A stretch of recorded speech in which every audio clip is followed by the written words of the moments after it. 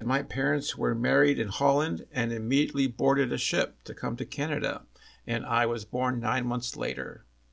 My aunt and her husband followed us a few years later, but they were the only family we had in the area. My grandparents would visit years later occasionally, but I wouldn't have a relationship with them because I didn't speak Dutch.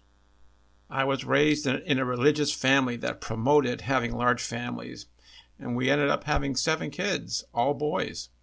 Thus, I was tasked with helping my mom raise the kids.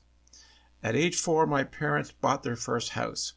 It was on the service road of a busy highway. And we went to bed with the noise of the cars and trucks driving by, as well as watching the headlights flash across the ceiling of their bedroom. My birthday is at the end of the year, and thus I started school when I was 4 years old. I enjoyed school well enough, but I did have challenges. I had a speech impediment. I stuttered. I also had a lot of fear in me because I couldn't speak to adults outside of a very loud whisper up until grade 3 and 4. I remember in grade 1, my parents bought me a brand new bag of Alley to play with at school. One day I came home and announced that I'd made a trade. I traded my brand new bag of Alleys for 3 large Alleys. While I was impressed, they weren't too impressed. In grade 2, I realized I wasn't as smart as the other kids. The teacher was having spelling bees once a week, and for every student that had a perfect spelling test, they would get a star next to their name on the bulletin board. Well, after many weeks, I had no stars next to my name. I was unable to get a perfect spelling test, and I was sad about that. So I came home crying one day, and my mother went to see the teacher. She asked if she would put a star next to my name just for trying, but she wouldn't. It was in grade 2 that a very traumatic event took place in my life. My brother and I went to the corner store to get my mom some things, and when we got there were a group of boys there, and they started making fun of my looks, and it really upset me, and we came home and I was crying, and my mother went back to that store and she told those boys off. And that event marked the beginning of many years of teasing about my looks and about my stuttering. I remember a time in grade 3 where the teacher asked me to go to the chalkboard and write out a long word, and I did so, but I made a mistake or two, and she asked me to correct the mistake, and I proceeded to wipe off the whole word and start all over again. And she let out a big sigh when I did that, because all I had to do was just wipe away a couple of letters and fix it. It was around that time that the principal asked to speak with my parents. And so my parents brought me with them to see the principal. The principal had me sit outside of her office, and she invited my parents into her office, and she proceeded to tell them, "I am sorry to have to tell you this, but your son Vincent is never going to amount to anything." And I guess she was just going by what she saw. She saw a student who couldn't speak to adults, a student who wasn't that smart, a student who didn't communicate well with his peers, and she was just preparing my parents to not expect too much out of my life. Starting in grade 3, I would make extra money by going on bottle hunts. Usually I would just walk in the ditches in the long grass and try and feel for bottles in the long grass. And occasionally I would come across a group of young people, and I would, as I was approaching them, I would contort my face as if to appear ugly, so that they would have pity on me and not tease me. I was that afraid of being teased by other kids. So here I was. I couldn't learn right, I didn't talk right, and I didn't look right. Although life was hard in many respects, I still enjoyed my life. I enjoyed collecting sports cards, and back then we could collect more cards by shooting cards with your friends. You could shoot your cards against a wall, and if you did it a certain way, and the player who shot the best cards ended up walking away with all the cards thrown. Although I wasn't a good student academically, there was a bright spot in my grade school years, and that was in grade 4 when the teacher announced that the school superintendent was going to visit the class. And what she requested is for each student to write out a letter to the superintendent, and the best letter would be given to the superintendent when he came to visit. And out of all of the student letters that were written, mine was chosen to be given to him. Now I was tasked with rewriting my letter with no mistakes. I tried 3 times to write that letter, and I could not write it without mistakes. And so the second place girl had to write the letter out for me. During those years, I showed an interest in mechanical things. And so one of the toys that were out in those years was a toy called Meccano.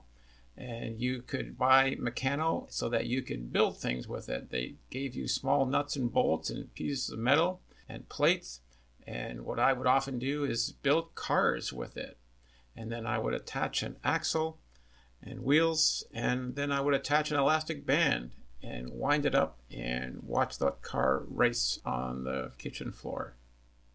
From there, I began taking an interest in bicycles. I learned how to maintain them, and I also learned how to customize them. I would take the hacksaw and cut off the forks off older bicycles and hammer them into the forks of my good bicycle, and then I would have a chopper. I was proud of myself, and I was the self-proclaimed bikeologist. It was in grade 4 that I took a paper route, and within 2 years I was able to save enough money to pay for my own flight to Holland and back with my mom. At age 9, my dad enrolled me in Cub Scouts, and I proceeded to work on getting different badges. But instead of working my way up slowly to the more difficult badges, I decided to set my sights on achieving the most difficult badge, which was the Tawny Star. And after a number of months of working on it, I finally achieved my Tawny Star. Growing up, I always liked to make things, and twice I made a guitar. And we had a hill not too far from where we lived, and so a couple of times I built go-karts that we could ride going down the hill. One Sunday night, when me and my brothers were play fighting with my dad, I felt inspired to say, "This week I'm going to build a bicycle out of wood." I'm not sure where that idea came from, but it never materialized. As the years went on, my dad would entrust me with mowing the lawn, and that required gassing up and starting and running the old Lawn Boy lawnmower. And while it was running, I noticed that a little lever, if you moved it up or down, it would rev up the engine and make a lot of noise. So I loved taking that little throttle lever and moving it up and down and making all kinds of noise. It was around grade 6 when my brother and I found another way to make money, and that was by being caddies at a local golf course. While it was great to learn a new skill and make good money, it didn't come without its challenges. It required me to be social, and I always had a problem speaking. But when I would speak, my words would come out all mixed up, and people would always say to me, "You don't know what you're talking about." Life did have its challenges for me back then, but a bright spot took place in grade 7 in that I found a best friend. We hung out together all the time. We'd have sleepovers, and they had a pool table in the basement, and whenever we played pool, we would play our favorite albums. My friend's family had a cottage up north, and they would take me with them, and there we would go fishing and water skiing. It was a great time.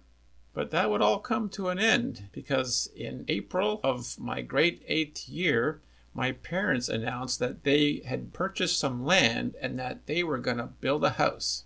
My dad felt that having now 7 boys in the family, that the boys needed room to romp and play and enjoy their lives. And so that spring and summer, I helped my father build our new house. And 2 weeks before my grade 9 high school year started, we moved into the country. Living in the country is great, and we moved into the fruit belt. And just beyond the 6 acres of land that my dad had purchased were fields and orchards of fruit, and I loved fruit. So for me, it was like a taste of heaven living there. But again, it didn't come without its challenges. You see, I was away from my best friend and all my other friends who I knew and had my back. I was now all alone to fend for myself. During those 2 weeks before school started, my parents found out about a religious school that was in a distant city, and they decided that I needed to go to this school. So when the first day of school arrived, my parents told me that they had to enroll all the other boys in their schools in the town, and they asked me if I would just go on the school bus and take my paperwork with me and then enroll myself at the registrar's office when I got to the school. And so the school bus stopped at my place, and all 5'2" of me went on the school bus with strange people going to a strange school in a strange city. And after an hour and 15 minutes, we finally arrived to my new school, and I enrolled myself. And that bus ride was a taste of what the next 4 years of my life would be like, taking hour and 15-minute long bus rides there and back to school every day. And because I was new and because I was shy and because I couldn't speak well, I got teased. And so I just settled into a lifestyle of just getting on the bus and sitting in my seat next to the window and just staring out the window and thinking. All the other kids were laughing and playing cards and having fun, but I was just staring out the window. While life was stressful at school, life in the country was fun. There was a large family just up the street who had a farm, and they had 3 boys, a little older than me. And those boys did things that most farm boys would do. They raced old cars in the orchards. And every day after school, my brothers and I would go over to that farm and talk to those boys. And if they decided that day to go for a run in the fields with their vehicles, then we'd be pestering them for rides. One day we asked them for a ride, and they said, "Yeah, sure, come on in, let's go for a ride." So me and my 2 brothers went with them in that dune buggy for a ride. And they drove and drove and drove. They drove to the other end of their farm, and they stopped the vehicle, and they said to us boys, "Okay, boys, now get out."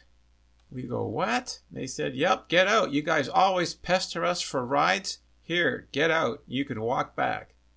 During the summer, my brothers and I would lament that we didn't have our own vehicles. We had all this land that we could ride on, but we didn't have our own vehicles. And we wish we could just get our own motorcycle or something. The whole reason my dad bought the land and put us out in the country was for us to have fun. And in the early spring of my grade 9th year, our family went to visit friends of my parents, and they happened to have an old homemade go-kart sitting in their garage, and my dad ended up buying that go-kart for us. True, we had to run that go-kart on the road, but we were safe about it. Then during the following summer, one of the boys from that farm traded one of their old farm cars for an old motorcycle, an old 1962 Jawa 125. But I never saw them ride that thing. It was a beast. Someone had put extended front forks on it, so it was a 125cc chopper. As ugly as that bike looked, I knew it would be in my price range. And the boy said he wanted $35 for it. So my dad and I went halves on that, $17.50 each of us, and I was able to take that bike home. The first thing I had to do was take a hacksaw and cut 8 inches off the forks. Then I had to bring the forks to the local welding shop so that he could weld the cap of the fork back onto the shortened fork. And now with the shortened forks, I could at least touch the ground when sitting on the bike. Then I filled it up with gasoline and brought it back to the boy who sold it to me and asked him to help me start it. The Kickstarter didn't work on it, so it had to be push-started. It also needed a clutch cable, so I made use of an old bicycle brake cable to operate the clutch. So my friend said, "Get on and I'll push you, and then you just have to dump the clutch." Well, we got going, and I dumped the clutch, but nothing happened. It wouldn't start. My friend said it might not have spark. He said, "Take out the spark plug and then put your finger in the spark plug cap, and I'll push you." Well, I wasn't about to do that. That would cause a big shock to my finger. He said there's no other way. So I did it, and sure enough, there was no spark. So I just pushed the bike home. I didn't really know what to do to fix the spark problem. All I did was take a toothbrush and some Varsol and tried cleaning everything that was electrical on that bike. Well, whatever I did was enough to make it spark again. So once again, my friend said, get on and I'm going to push you, and then you just dump the clutch and we'll see what happens. And sure enough, when I dumped the clutch, that bike burbled to life and propelled me down the path of the farm. That was so exciting. For a whole week, I ran that bike all over the place until it finally died. That next fall, when school started, the bus picked up a new kid starting grade 9 who also had an interest in motorcycles, and he liked Jawas. And so he had an old 1961 Honda 55cc step-through bike that needed a lot of work. And so we traded bikes.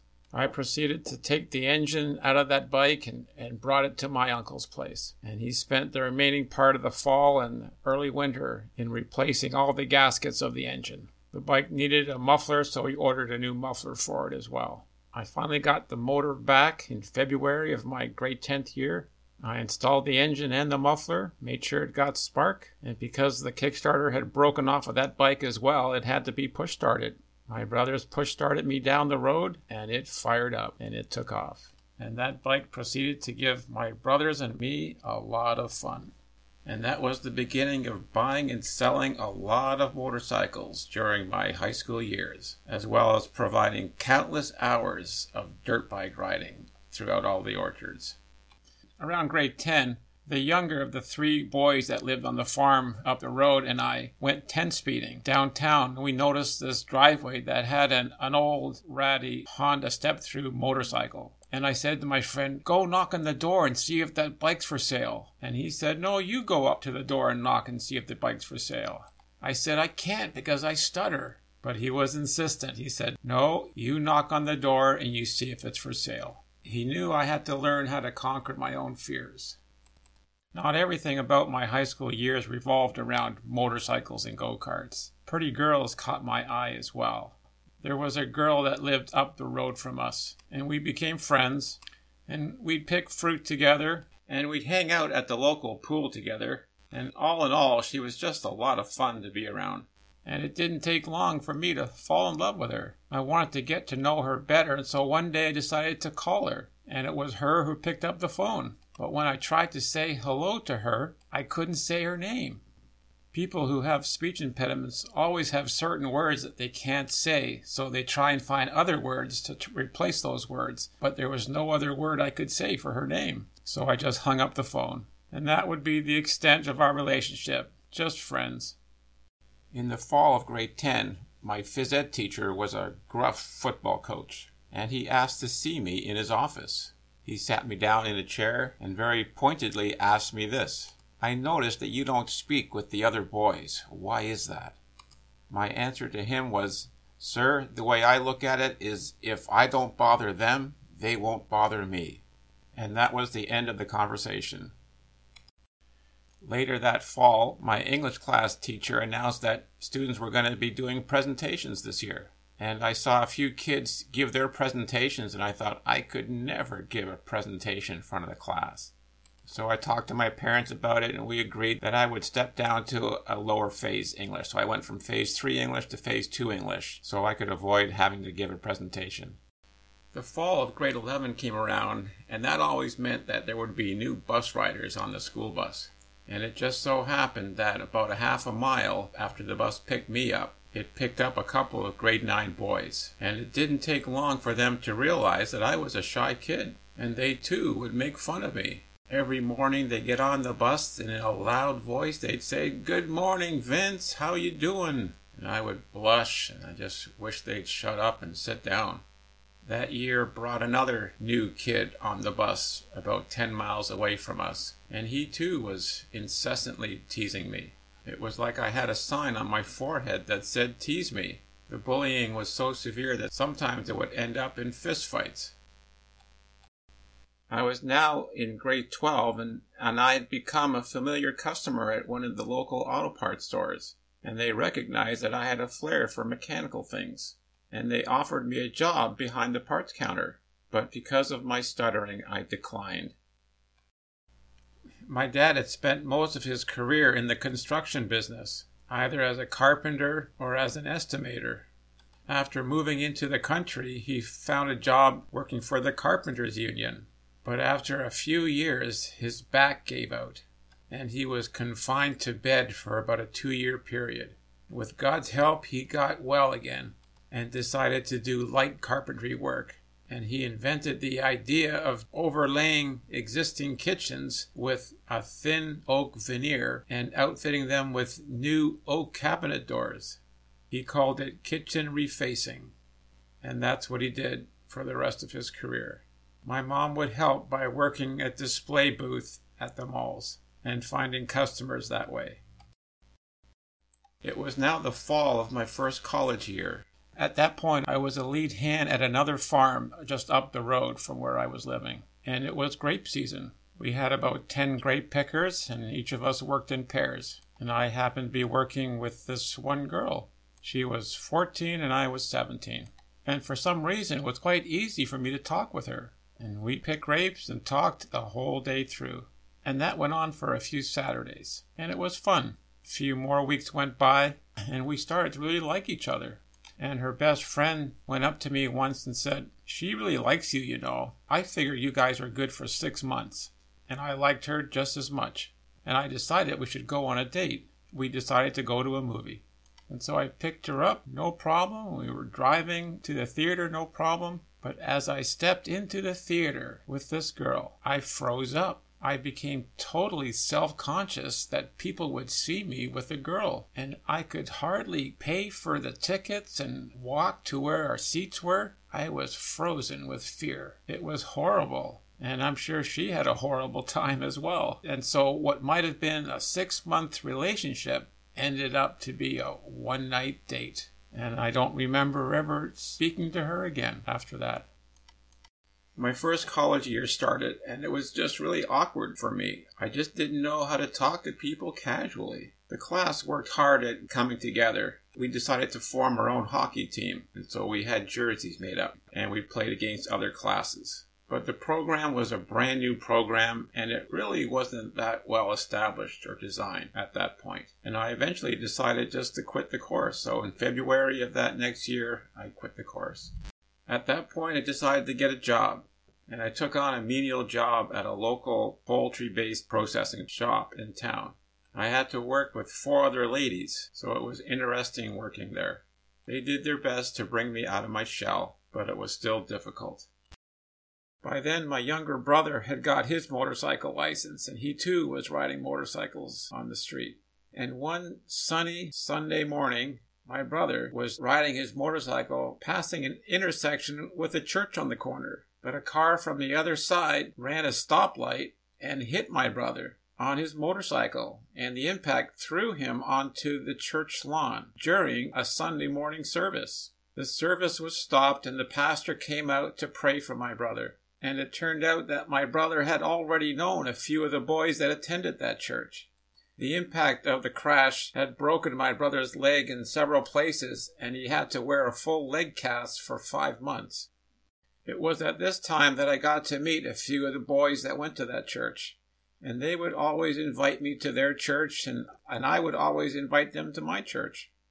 But their church had a Sunday evening service, and so one Sunday evening I decided to attend their church service. And it was really nice. Everyone was friendly and happy. And I decided to go back the next Sunday night. And so for 6 months, I would go to my church on Sunday mornings, and I would go to their church Sunday evenings. Every Sunday evening, after the sermon, the pastor would give an invitation to anyone who wanted to receive Jesus Christ as their Savior. He would tell the people that according to John 3:16, that men must be born again in order to find forgiveness for their sins and have a relationship with God. And so one Sunday evening, I went forward to receive Christ as my personal Savior. After that, they gave me a Bible, and I proceeded to start reading the Bible every night before I went to bed.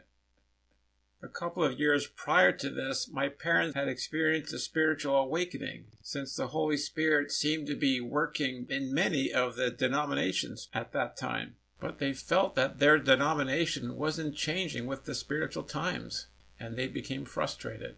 So when they saw all the love that this church was pouring on their son, they decided to switch churches. That menial job influenced me to go back to school. So I enrolled in a mechanical design drafting course. I was still working with mechanical things, but on paper. And fortunately, there were some students who were also into motorcycles. And occasionally I would bring my motorcycle to their area and we'd go dirt bike ride together. I did very well in that program and took first place after the first year. A popular car during my high school and college days was the Volkswagen Beetle. It was highly respected for its durability and was my choice for my first car and for my third car. And it became an easy way for me to make some extra money by just buying and selling Volkswagen Beetles. They were usually snapped up by buyers pretty quickly. But it wasn't a very powerful vehicle. But in the fall of my second year of college, I came up with an idea on how to make a powerful Volkswagen Beetle. And that was to transplant the body onto the chassis of a 6-cylinder vehicle.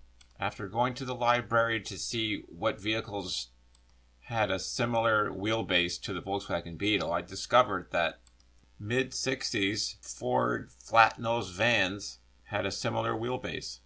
So I went and bought one for $50. I was excited about my idea and called it the Vanderbug. It never occurred to me how difficult it would be to install a Volkswagen body onto this chassis. I just looked at the end result, a Volkswagen Beetle with a 6-cylinder engine. I had this small canister acetylene torch kit that enabled you to bronze weld thin plate sheets as well as burn through sheet metal.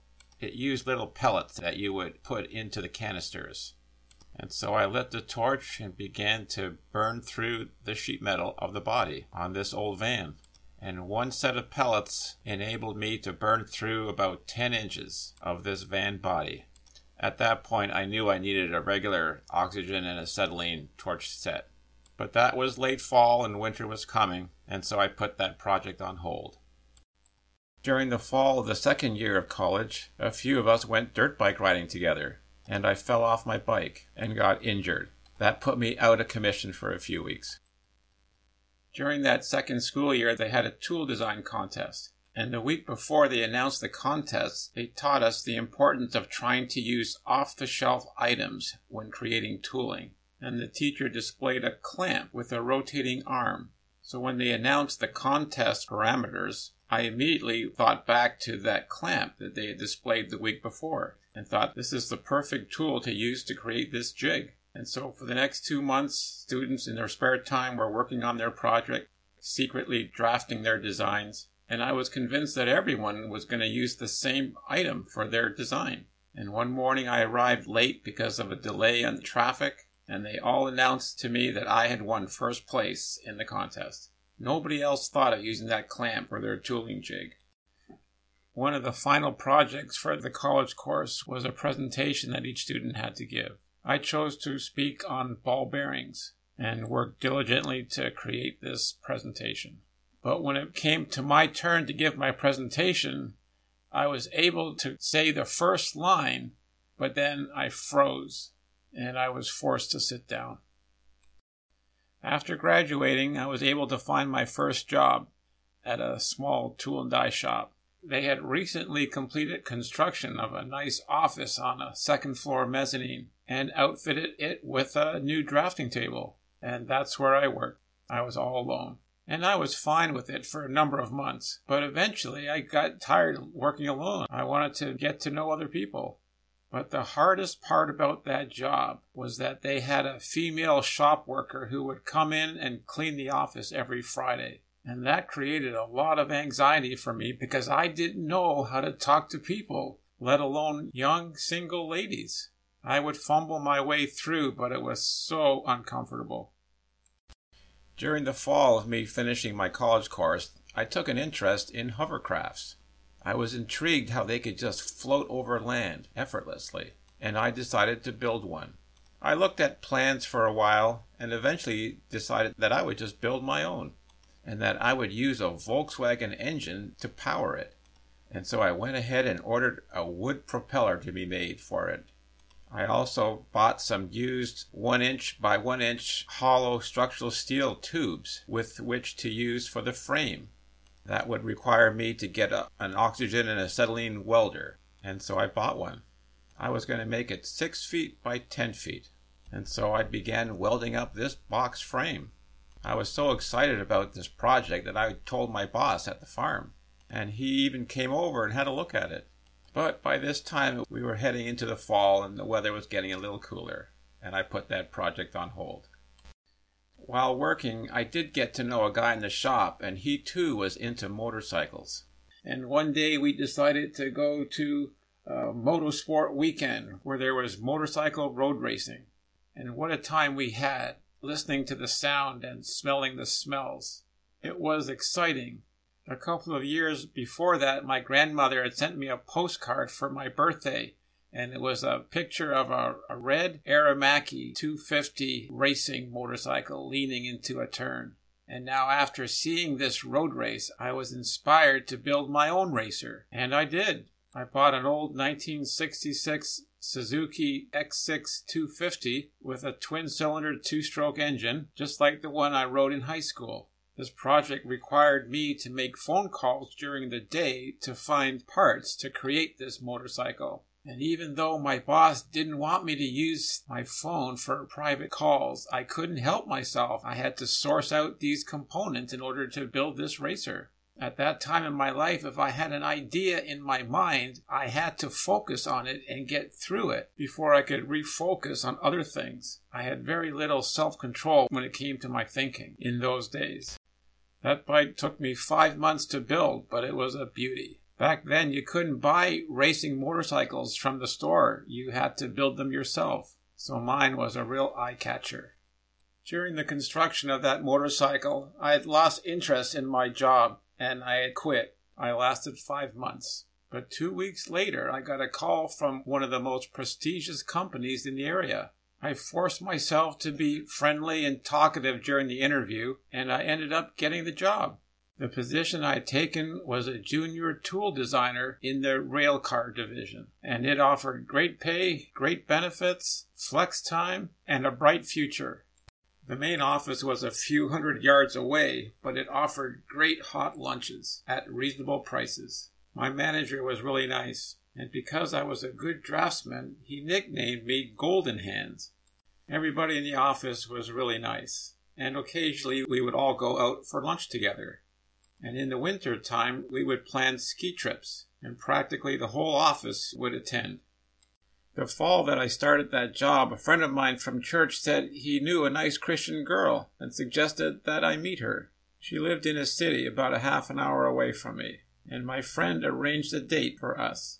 It was early winter, and it was arranged that we would meet at a performing arts center where they had a Battle of the Bands night of all the Christian quartet groups.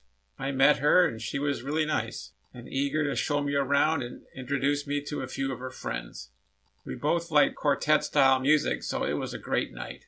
And that date led to another date, at which point I met her parents, and both were very friendly, her dad especially. He was always jovial, but sensitive, because he was always looking for ways to promote his Savior, the Lord Jesus Christ. And he was diligent in teaching the Bible to his kids, especially during dinner time. This man had led a bit of a carousing life when he was younger, but then he got born again. He had a profound experience with Jesus Christ, and from then on it was pedal to the metal for Christ. And his commitment to Christ rubbed off on his kids, 2 of whom eagerly spent their spare time doing ministry work. This was a different breed of family, and it was exhilarating being in their company, and the love of Christ was all over them. You couldn't help but feel good in their company. And so this was the atmosphere that this girl was raised in. So no wonder she was so nice and so full of life. I quickly learned that the Bible was really important to these people, and they were eager to teach it to anyone who would listen. And I was eager to learn. Of course, I told this girl what my world was like. I told her about my love for motorcycles and how I had just built a custom motorcycle, a racer. And so one warm February evening, I rode my racer to her place. Her brother liked it, but her dad was not fond of motorcycles and forbade her from ever riding on one. But that didn't stop me from driving my bike home and begin converting it back into a 2-seater motorcycle. And then a couple of months later, we arranged that I would pick her up downtown somewhere and give her a ride on the bike. She liked it, but I'm sure she never told her father. After a few more dates, we became girlfriend and boyfriend, and it was like heaven on earth. One of the things my girlfriend taught me was the importance of memorizing God's Word. And so I began memorizing the book of Psalms. I got as far as memorizing the first 5 Psalms. So here I was with a fantastic job and a great girlfriend. Life was awesome. And because I had such a great job, I decided to buy myself a new car. It didn't seem right riding around in an old beat-up Chevy Bel Air. We spent many months getting to know each other and enjoying each other's company, and her teaching me the Bible. The longer we dated, the more in love we fell for each other, and our conversation slowly drifted toward marriage. And that's when anxiety began to set in for me. I did love this girl, and her family was awesome, but I just wasn't ready for marriage. I was too timid on the inside. My dating anxiety slowly built up until I couldn't handle it anymore. I had to break it off. So at the 6-month mark of our relationship, I rode my motorcycle to her house before church on a Sunday evening, and I told her that I had to break it off. And it hurt her so bad, and I was sorry for breaking up with her, but I didn't know what else to do. We went on subsequent dates, but it just wasn't going to work out. The relationship was great for the most part, but it revealed a weakness in me, and I was forced to confront it, but I didn't know how. For the rest of that summer and fall, I just limped through life the best that I could. I knew I was slipping emotionally and that I might not be able to keep my job. That meant I had to get rid of my new car. A friend of mine's aunt was selling an old Ford Maverick, and I bought it for $50 and got it roadworthy. Then I placed an ad on a work bulletin board for my car, and lo and behold, the CEO of the company bought that car. That fall, I decided to take an extra long break at Christmas and take a bus ride out west and visit some friends and family. The bus ride was 48 hours in length, and all I could think of was my inability to handle life. I didn't know how to handle social environments. I wasn't comfortable talking to people. I thought maybe if I could go up to a town way up north, maybe I could squeak by life by living in a small town. I got back from my trip and I went back to work. Over the previous few months, work was drying up in my department. This was super hard for me because I needed a job that was challenging, that would take my mind off my problems. At one point, I was making mathematics flashcards for my boss's daughters who had trouble with math. So here I was making 3-inch by 5-inch flashcards. 1 times 1 equals, 1 times 2 equals, and so on. And I thought to myself, if this is what it's like to work for a large company, then I don't want anything to do with it. And so one Tuesday in February, I went into work early and gathered all of my drafting tools and wrote a long note to my boss and said, I don't know what's wrong, but I have to leave the company. They were surprised and they wanted me to come back for at least a week, but I said I couldn't. I was just too broken. I came home from work that day and my mom was at a loss. Here I was, the oldest of 7 boys, and I wasn't showing a very good example on how to do life. My mom took me to various places to get help, but no one had any answers. She never took me to our church because she was a little embarrassed about the situation. After 6 or 7 weeks of going for counseling here and there, one pastor suggested that I go see a Christian psychiatrist, and he recommended one. By this time, my social anxiety had even prevented me from going to my Sunday morning church services.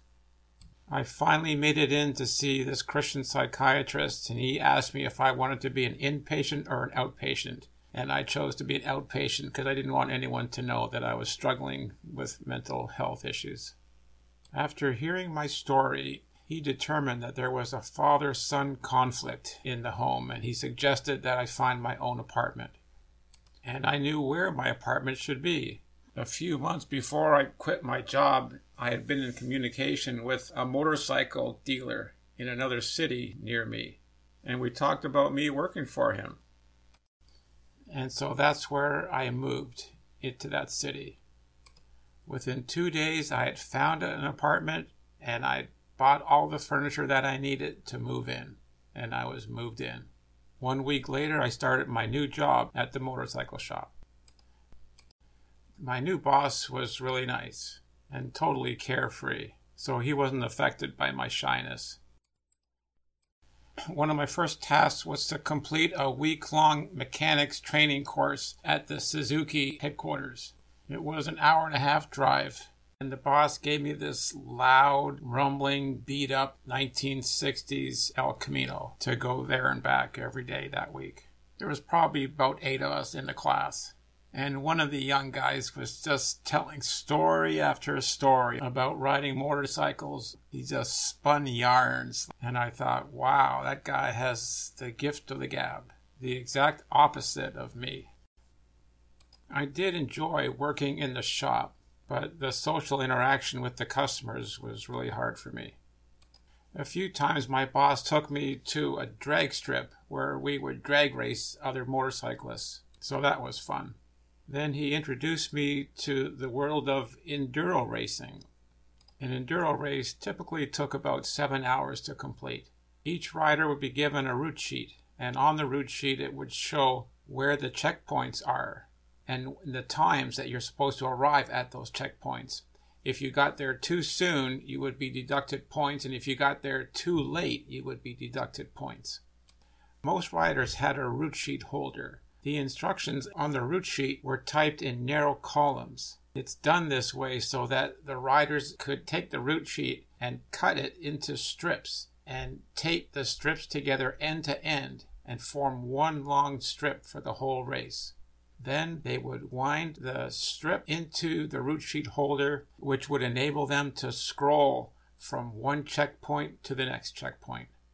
At some point, my boss talked me into buying one of his brand new enduro bikes off the shop floor. He would sell it to me for cost. An enduro race was happening the following day, so I had to hurry up and break in my new motorcycle. So there was a bit of a track behind the shop, and I just rode that bike around and around the track to get it ready for the following day's race. I didn't have a route sheet holder, so my boss just taped the route sheet right onto the gas tank. While working at the bike shop, I did try and advertise my racer components that I had built from that other motorcycle. The fenders, the fairing, the gas tank, and the single seat, but they never sold. But eventually I decided to build another racer, only this one would be twice as powerful. I would start with a Suzuki T500 Twin. The shop was always rebuilding motorcycles. And one of them was a late 70s Suzuki GS 850, a shaft drive motorcycle, a great highway cruiser. And I was allowed to take that bike whenever I wanted to.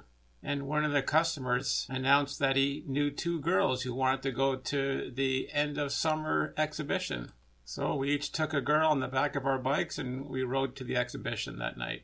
I tried to enjoy myself, but all the while I was wrestling the inner problems besetting my life. I didn't stop to think what they wanted to do after we got back. I just dropped off the girl that I took, and away I went. Not every bike that I worked on got repaired. Occasionally I would cause some damage. And after 6 months of working there, my boss and I agreed that it was time for me to move on. By that time, I had moved back home again anyway. My dad always had work, so the natural thing to do was just to help my dad with his kitchen cabinet work. By late fall that year, I had completed building my new Cafe Racer, and again, it was a stunning-looking bike. I rode it over to my old boss's motorcycle shop, and he was very impressed. With that front fairing, the bike was extremely quick, and I had gotten a couple of speeding tickets because of that bike. The anniversary of me leaving my old job had come around, and I realized I hadn't made much progress in my recovery. I thought there must be a lot of negatives in me. I wonder what would happen if I was to force feed myself positives. So I thought about what my girlfriend had told me about memorizing God's Word. So I came up with the idea of going to the New Testament and underlining every verse that was an action verse, a verse that told me I had to do a certain thing. And I would also underline every other verse that seemed important. After doing all that, I began typing the verses onto a piece of paper with the columns being 3 inches wide. Then I cut those papers into 3-inch wide strips and taped them end to end and inserted them into my Enduro Racing route sheet holder. That way I could take my verses wherever I went. Whether I was in my car or on my motorcycle, I could be learning my verses. And after starting this regiment, I noticed that within 3 days my mood was lifting. So much so that I began looking at the want ads for jobs. And within 3 weeks, I had found another drafting job. I still felt crushed emotionally, but the confidence that I was receiving from speaking God's Word was overriding that brokenness. The first week driving to work every morning was really hard. Half of me wanted to work, but the other half of me that was full of anxiety didn't want to go to work. I had to force my steering wheel to take the cutoffs to other highways in order to get to my job. I just knew what helped me, and that was God's Word. As long as I could keep speaking God's Word, I could keep generating confidence. And so, whether I was walking in the shop or going for my half-hour lunchtime walks outside, I was memorizing and speaking God's Word. About 2 weeks after I started that job, a girl and I from my church went on a casual 10-speed riding date. And that led to another date. And after 4 months of dating, I proposed. And we got married 7 months later. Looking back, I can tell that I wasn't ready for marriage. But I didn't have anyone who was mentoring me and preparing me for marriage.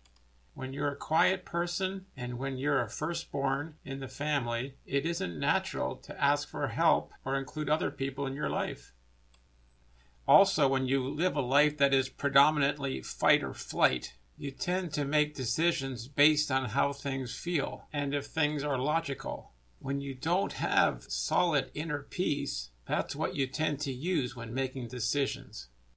Regardless, whatever challenges came my way, I met them with God's Word. The priority of my life was to memorize God's Word and speak God's Word all that I could. We had a beautiful Friday evening wedding in our small town church and a wonderful first night as a married couple, much to my surprise. Our first apartment was going to be on the second floor of a house that was situated on the farm that I worked at, but then we changed our minds and chose an apartment in a city about a half an hour away from us. The first chicken dinner that my wife prepared for us was interesting.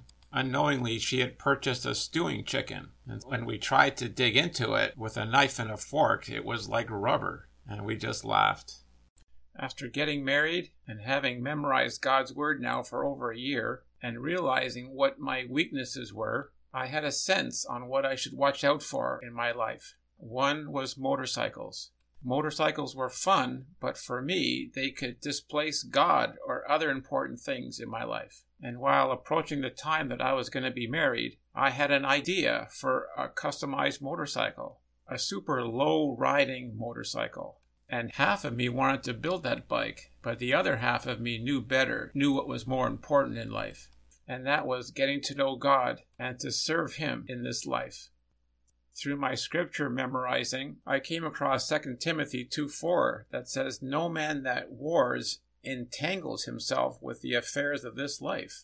So I knew enough that I didn't want to get so entangled in life that I couldn't do what I wanted to do, which was serve God. We weren't educated on birth control, and after a few months, we realized that my wife was pregnant. There were some challenging moments around that revelation, but our faith got us through. The economy was headed into a recession, and we both lost our jobs that first year. To keep busy, I placed ads in newspapers for doing body work on people's cars at their homes. That money plus employment insurance money was more than enough for us to survive. 9 months after we were married, our first daughter was born, and she was a great baby. We could take her wherever we went. By then, we had transferred into a new church close to where we lived, and we were helping out with the youth. And our daughter was a big hit with the youth. Around that time, a new young family joined our church, and at one point the radiator on their car gave out on them. A new radiator was $100, and this couple was really tight on their finances. That same week, a newly married Christian couple in our building was praying for us, and they felt led to give us $100. And so we felt led to use that $100 and give it to our new friends who needed a radiator for their vehicle. With tax, the total cost of the radiator was $107. We were grateful that we were able to supply the $100 and only too happy to supply the extra $7 for the tax. But then an amazing thing happened. A couple of weeks later, we got our income tax return back, and it came back with a refund for the amount of $7 exactly. And we were surprised to see how God used us to meet the needs of someone else in such an exacting way. It was great helping out with the youth group at that new church, but I struggled with striking a balance between doing church work and looking for a job. Employment insurance lasted for a year, and the week that our employment insurance ran out, I found my next job. It was with a mining equipment manufacturer, and it was great walking through the shop floor seeing the different excavators in different stages of assembly. Of course, I was still very shy, and always found it a challenge to have to go to different areas of the offices or the plant. I was happiest at my drafting table, drawing away or chatting with the other drafters. For the next 15 years, I was able to hold down a job and enjoy raising my family, but I never really had inner peace. And that lack of peace made me wish I was doing something else for work. At 2 points in my career, I ventured off into self-employment, once in cars and then in motorcycles. I would enjoy my work, but I'd end up not making enough money, so I'd always go back to drafting. Eventually, my wife and I decided to move so we could have a large lot so I could build a garage. I began designing my new garage. The more time I spent designing the garage, the bigger and more elaborate it became. And I finally settled on building a 2-story garage attached to our house. I hired out the digging of the foundation and had a friend of mine assemble the forms for the footing. The footings got poured, and then I hired a block layer to lay the foundation blocks. From there, my brother and I did the framing, and we eventually got the roof on. All of that was a lot of work, and I still was quite a ways away from having it completed. And this project, which started out with great excitement, now became a boat anchor in my life. And I entered a state of depression, so much so that I questioned my ability to handle life. And I was admitted into the psychiatric ward of our local hospital. I was there for 4 days and was discharged again. But I wasn't able to do a lot of work on my garage. It remained erected without siding for a period of about a year. By this time, I wasn't sleeping well, even with the medication, and I wasn't well enough to go into work. My psychiatrist kept writing out prescriptions for 2 weeks off, but after 8 weeks or so, I still wasn't getting well, and I just didn't see myself being able to go back to my drafting job. I thought about work as a farm laborer, but then I knew that would affect my long-term disability insurance, and so I felt stuck. I'm usually a person that has lots of goals and very motivated, but at this point in my life, I felt like I was caught between a rock and a hard place. I didn't know what to do, and I slowly entered a state of deep despair, and I became suicidal. I made an attempt on my life, and after being unsuccessful, I was admitted to the hospital psychiatric ward. There I stayed for about 3 weeks. After 2 weeks, my psychiatrist asked me how I felt, and I told him that I still felt suicidal. And he became frustrated. He said, "I can't keep you here forever." And they slowly let me out on day passes and discharged me about a week later. After a week of being home, I reoffended in trying to harm myself. and I was once again admitted into the hospital. And the same scenario played out once again.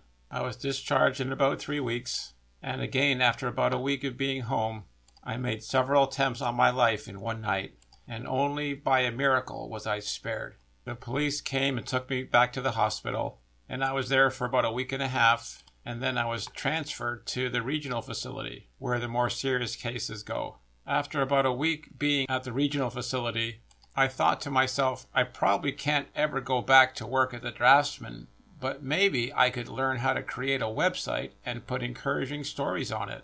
And that idea re-energized me, and I went from being suicidal to a state of mania as I thought about the potential of this idea. The doctors and my family were reluctant to let me go home again, but after a long meeting, they agreed to discharge me. Upon discharge, I began inquiring on how to make a website, and I finally settled on purchasing software, Microsoft FrontPage 2001, as well as the book FrontPage 2001 for Dummies, and I began learning about websites. But I also pursued my recovery from mental health problems. The hospital registered me with a counselor who I saw every 2 weeks. In addition to that, I went to the hospital's day programs. I also met with my pastor once a week. In addition, I learned about a group called Emotions Anonymous, which met at the hospital every Tuesday, so I went there as well. All of these places were filling up the knowledge deficit that I had, and my life was improving. Around that time, there was a Christian bookstore in town, and I would visit that store once in a while, and at one point, he had taken in a collection of used teaching tapes, around 150 tapes, and he priced it at $75. Well, that seemed very reasonable to me, and so I bought them. And so whenever I was doing work on my cars or doing work on my house, I would be playing these teaching tapes. And so these tapes were also filling up my knowledge gap. A year after being discharged from the hospital, I began my reintegration back at my job. And within 4 months, I was back working full 8-hour days, 5 days a week. That job came to an end after about a year, and so with the extra time on my hands, I began writing what I was learning in my recovery. Then in February of 2004, I launched my website, strongfaith.net. I chose the theme of faith because that is what you need when you need to launch back into life again. Whether it's faith in yourself or faith in God or both, you need to have an inner assurance that you are well able to meet the challenges of life. I immediately learned about pay-per-click advertising. And since pay-per-click advertising was reasonably new, the cost of mental health keywords was very inexpensive. Yahoo was charging me a dime for every click, but Google would charge me only a nickel for every click. And so every morning I would come down to my computer to a fresh list of people who emailed me for support. I would refer people to articles on my website, as well as answer any questions they might have. Many emails went back and forth numerous times, and that led me to considering doing telephone support. But for someone who has struggled with a speech impediment, this seemed quite daunting, but eventually I did it anyway. I eventually found work again, but I had to go further to find work. My new job was now an 1.5-hour drive away, but I found a great cell phone plan that gave me unlimited minutes for $75. And so I began spending 3 to 4 hours a day speaking to people. I would learn as they told me their stories, and they would learn about God and about the Bible.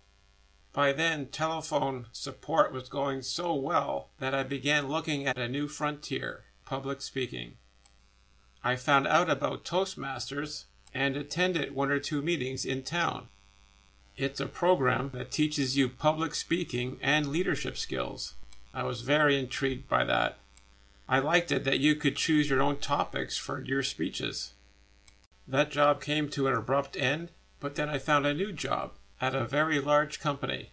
I soon found out that they had their own in-house Toastmasters club every 2 weeks at another office in the city, and so I eagerly attended and participated in each of their meetings.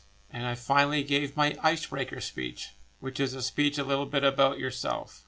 I became so impressed with Toastmasters that when the yearly election took place, they voted me to become the president of the club. My first challenge was to start a Toastmasters club in my own home office of about 600 people. The general manager of the office found out about Toastmasters and became quite intrigued with it, and asked me to prepare a presentation for he and all of the other area office managers. And so a newly hired engineering graduate and I gave the presentation, and they fell in love with Toastmasters, and they asked me to start Toastmasters clubs in each of the area offices. And so in addition to leading my own Toastmasters club, I began holding general interest meetings at the other offices. To start or charter a Toastmasters club, you need to sign up 20 people who agree to be founding members of the club and pay their yearly annual membership fee in advance.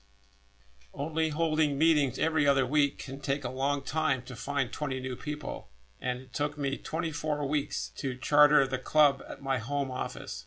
But the next club only took me 16 weeks to charter, and the third club took me only 8 weeks to charter. Toastmasters is a great club and really sells itself.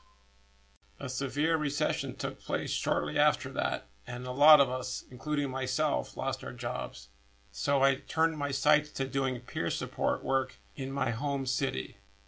For years, a local church had been holding weekly peer support groups, and they specialized in recovery from addictions, spousal abuse, and childhood trauma. But the program didn't address anxiety or depression. So I decided to write a Bible-based program that helps people find victory over anxiety and depression.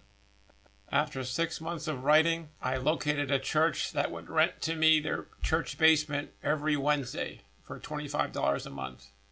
And we launched our new group, and we had good participation in that group. A year later, with me still not being able to find work, I decided to go out west for work and found a job. Being away from home was hard, as I was only able to come back every 2 months for a few days. But I used my time wisely. Almost all my after-work hours was devoted to doing peer support and to using the new program that I had written. I was there for 4.5 years and made many friends and was able to share God's healing truths to many people. Shortly after returning home, I was inspired to expand the program and publish it. And today we have a manual that covers many topics that continue to bring help and hope to hurting people. The program is called the Victory Tips Program. It contains 29 detailed tips that help you find happiness. It has the Happiness Basics section, as well as a Practical Tools section, including 6 detailed core beliefs and 6 detailed affirmation compilations. The ebook is available for free at kobo.com. That's KOBO.com. Do a search for the Victory Tips Program. A print version of the book is available on Amazon for $15 US or $20 Canadian. And there are currently 2 versions of the book. One version uses the King James Version of the Bible, and the other version uses the New American Standard Version of the Bible, a more easier to understand version of the Bible. If you feel that you could use some help in getting through some of life's struggles, then contact us. We offer free one-on-one support, and we currently offer 4 conference calls a day. See our website for details at victorytipsprogram.com.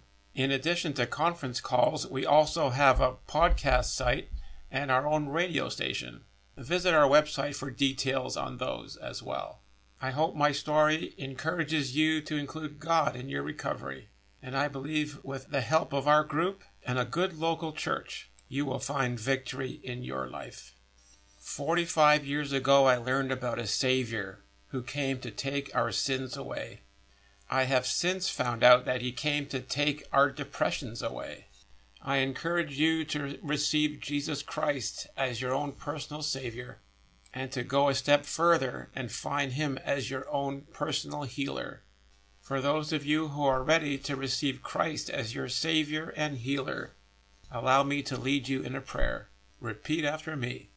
Dear God, I see the sins that I have committed. I believe Jesus paid the penalty for my sin by his crucifixion. I receive your forgiveness for my sin, and I ask you to come into my life and help me to live the rest of my life in a way that pleases you. Amen. Call me or email me that you've made your decision for Christ and let me know how you're doing. I look forward to hearing from you. Thank you.